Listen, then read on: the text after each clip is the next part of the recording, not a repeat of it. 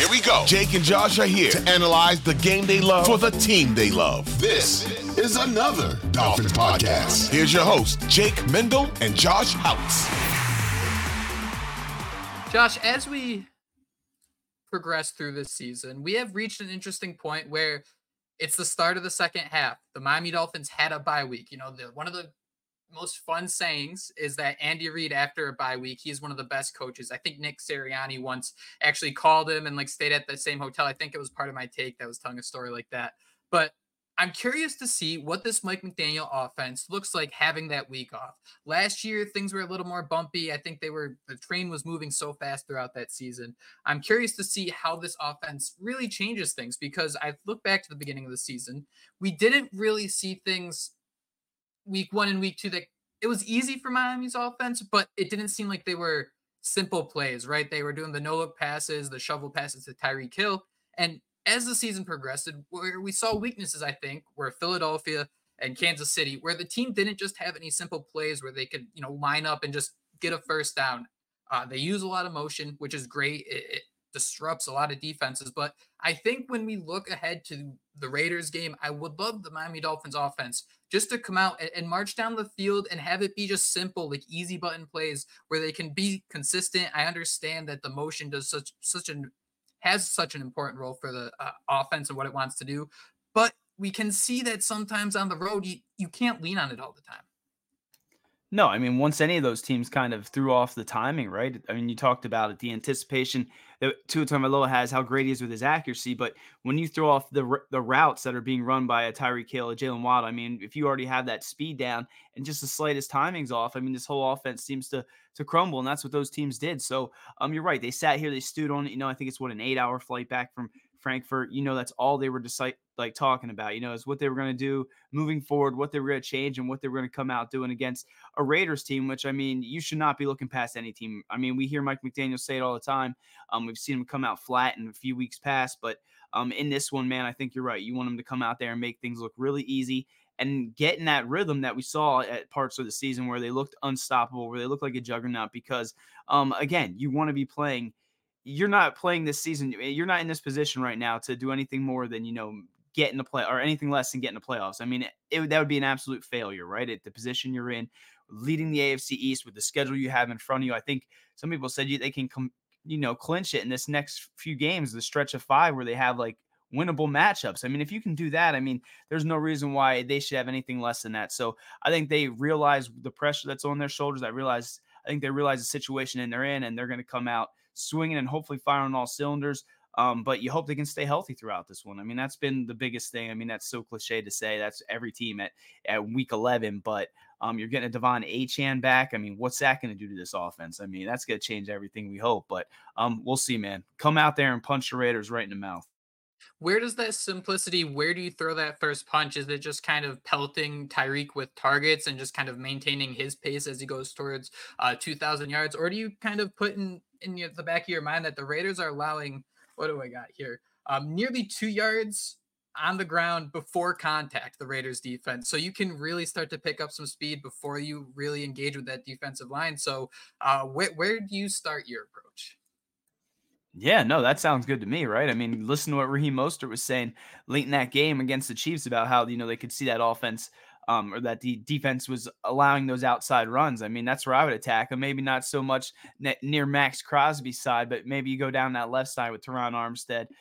Lester Cotton, I guess, is going to start there at left guard, right? Is that the answer there? So you run the ball, set that up and have them have to come up there and stop a Raheem Mostert and Devon Achane, who they're already, scared to death of that speed. You get them running the ball successfully, like you mentioned, not even getting touched 2 yards past the line of scrimmage. I mean, wasn't Achane one of the most, I wish we had it in front of us, one of the most effective or had the most yards after contact before he went down? I can't remember if I'm thinking or I'm sure. I mean, 12.1 yards per carry. Yeah. I'm sure he had every could have been EPA though. I saw that EPA crap always screws me. But you know what I'm saying, man. If you can get that offense, that run game clicking, and they have to defend that, I mean, then you got Tyreek Hill running off the play action, Jalen Waddle. I mean, I would come out and try to run the ball, but I could also see him coming out and just going right for the jugular, right? Just showing, Tua to Tyreek, right off play action, 80-yard ball, just to say, okay, you can sleep on us because we lost the Chiefs. you can stop talking about us, but we're still here. The way everyone talks about Achane, it kind of feels like if you're watching the Red Zone channel, they might just turn on the Dolphins game just for the first time he's on the field because everybody loves how explosive he's been. And if everybody knows how explosive he's been, so do the Raiders. So, Josh, I kind of think that that'd be such a great first play. You have like 4 people moving in motion, including Achane, and then you just don't even throw it to him. And then you have Tyreek Hill streaking down the field. I'm really curious to see their approach with Achane as he comes back from the injury, activated off of injured reserve this week. Is it going to be a situation where they know how explosive he is? They want to ease him back into things. Maybe he gets 15 snaps, 5 touches, but I mean, those other 10 plays, maybe he's the greatest decoy on earth, something like Tyreek Hill has been for Jalen Waddle, especially last year. I'm really curious to see their approach. We know that this team is a little conservative when it comes to keeping guys healthy, and I love that. That last stretch of games is going to be tough, and I do wonder, like, do you really need to kind of give Devon Achane 25 touches against the Raiders at home? No, and I think the decoy thing was, a perfect example of how they could use this. I mean, and you mentioned the 5 touches. I mean, I was sitting here debating whether to start him in fantasy, and I mean, I need to start him in fantasy. I think I had Bijan Robinson's out, a couple other guys out. But you think about those 5 touches, man. The way he's been playing, those 5 touches could easily, net him 100 yards and 2 touchdowns. It's absolutely insane. So I like that you're saying it could be a decoy. I mean, you could line him up in the second half and just have him next to 2 and just motion out into the flats. And I mean, the defense is going to have to draw down and, account for that. And then that could open something else up. So I'm right there with you, man. Don't ride your Ferrari too hard, right when you get it back out of the shop. Give it a few weeks to, get that motor going. And then you can go out there and you ride that Ferrari right through to the playoffs. I hope I did that right. I think that's pretty good. I don't want this to sound worse than it's going to, but it is. But the Dolphins also have an awesome souped up Honda Civic that just gets them through rain and snow, and they haven't used Jeff Wilson once this year. I tweeted this out, and I think it's going to happen. One time in the next 5 weeks, I think Jeff Wilson has a 2-touchdown game. I think it's coming. Just the way you hear Mike McDaniel talk about him. I know early on when he returned to the lineup, McDaniel even said he was a little upset that he didn't really get Wilson involved. He had 4 targets last week that I thought it was a little surprising, but it also just goes to show how much Mike McDaniel trusts him. Raheem Mostert and Devon Achane are 1 and 2 on this offense, no doubt. But there's a lot of respect for Jeff Wilson. And I'm not saying this is like, letting your little brother play with the controller or anything like that. But I do think this is an opportunity where you can have someone who's a little more physical, like Jeff Wilson, really just knock through those yards, get you through games where, you do want to keep Raheem Mostert healthy and you do want to keep Achane healthy. These guys have been carrying the workload for a lot of the year, and you're paying Jeff Wilson more than you're paying Raheem Mostert. So this could be an opportunity where they say, hey, Wilson, we can give you 20 carries. And would you really be surprised if those 20 carries turned for, 110 yards and 2?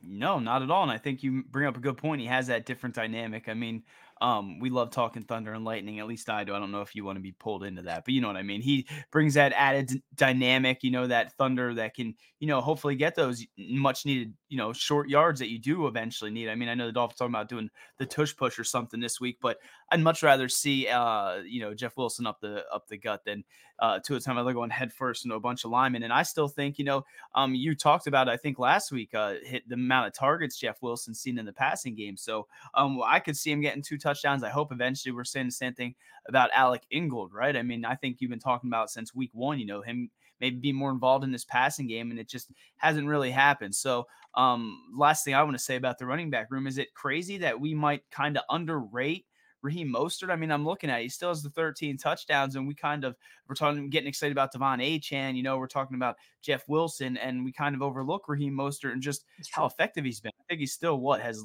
led the league in touchdowns, and he might even be up there in yards as well.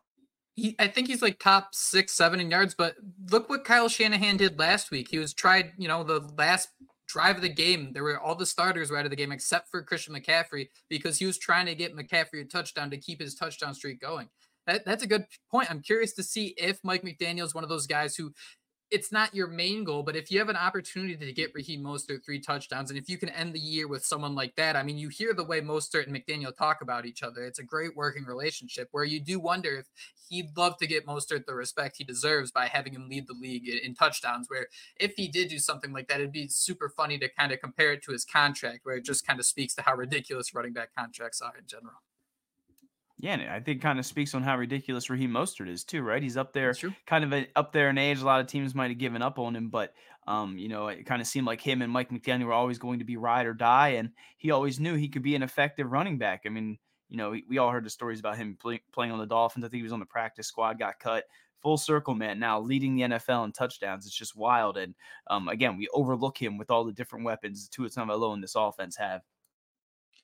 So if you missed it last week, I had Aaron Schatz on the show to talk about the Dolphins. He's the founder of DVOA, and he runs a lot of the analysis for FTN Fantasy right now. So Josh, I want to throw some numbers out at you, get your thoughts, and let us know if you like this stuff. If it just sounds like just numbers going in and out of your ears, let us know and we'll stop. But Josh, they have odds on how likely it is for each of Miami's receivers to score a touchdown. I'm going to list the top 8, and I'd love to get your thoughts on if there's one that sticks out or one that, hey, I think it's a lot higher. And, maybe if you want to bet something like that. But Hill, they have 86%, Waddle 49, Achane 20, Smythe 13, Berrios 11, Wilson 11, Craycraft 7, Mostert 7. I mean, I like the Waddle, right? Oh, they're saying 49%. I mean, so if we're talking betting, is that what you're asking me? Which Yeah, I think is they think it's a kind of off. coin flip, basically. Yeah. Yeah. I feel like, yeah. Okay. So yeah, I can see that, right? That's just the Jalen Waddle way. I do kind of think maybe Cedric Wilson, I might be wrong, but I think he had one in consecutive weeks now. So he's Yep. kind of been that third wide receiver option with Braxton Berrios banged up. So yeah, I see no issue with that. But again, if I'm betting and you see that Cedric Wilson and Braxton Berrios have the same odds, and you're assuming Berrios is healthy, I mean, he would probably get more snaps. At least I would kind of assume. But yeah, I think Cedric Wilson would be that nice little if you're throwing some money down just because of what he's done these last few weeks. But I see no issue with Waddle or Hill because every time they go out there, I mean, there's a chance they score a touchdown. Especially at home. Waddle at home's been absolutely awesome recently, so that's why I like the flip a coin touchdown. River Craycraft, they have a 7% chance of scoring a touchdown.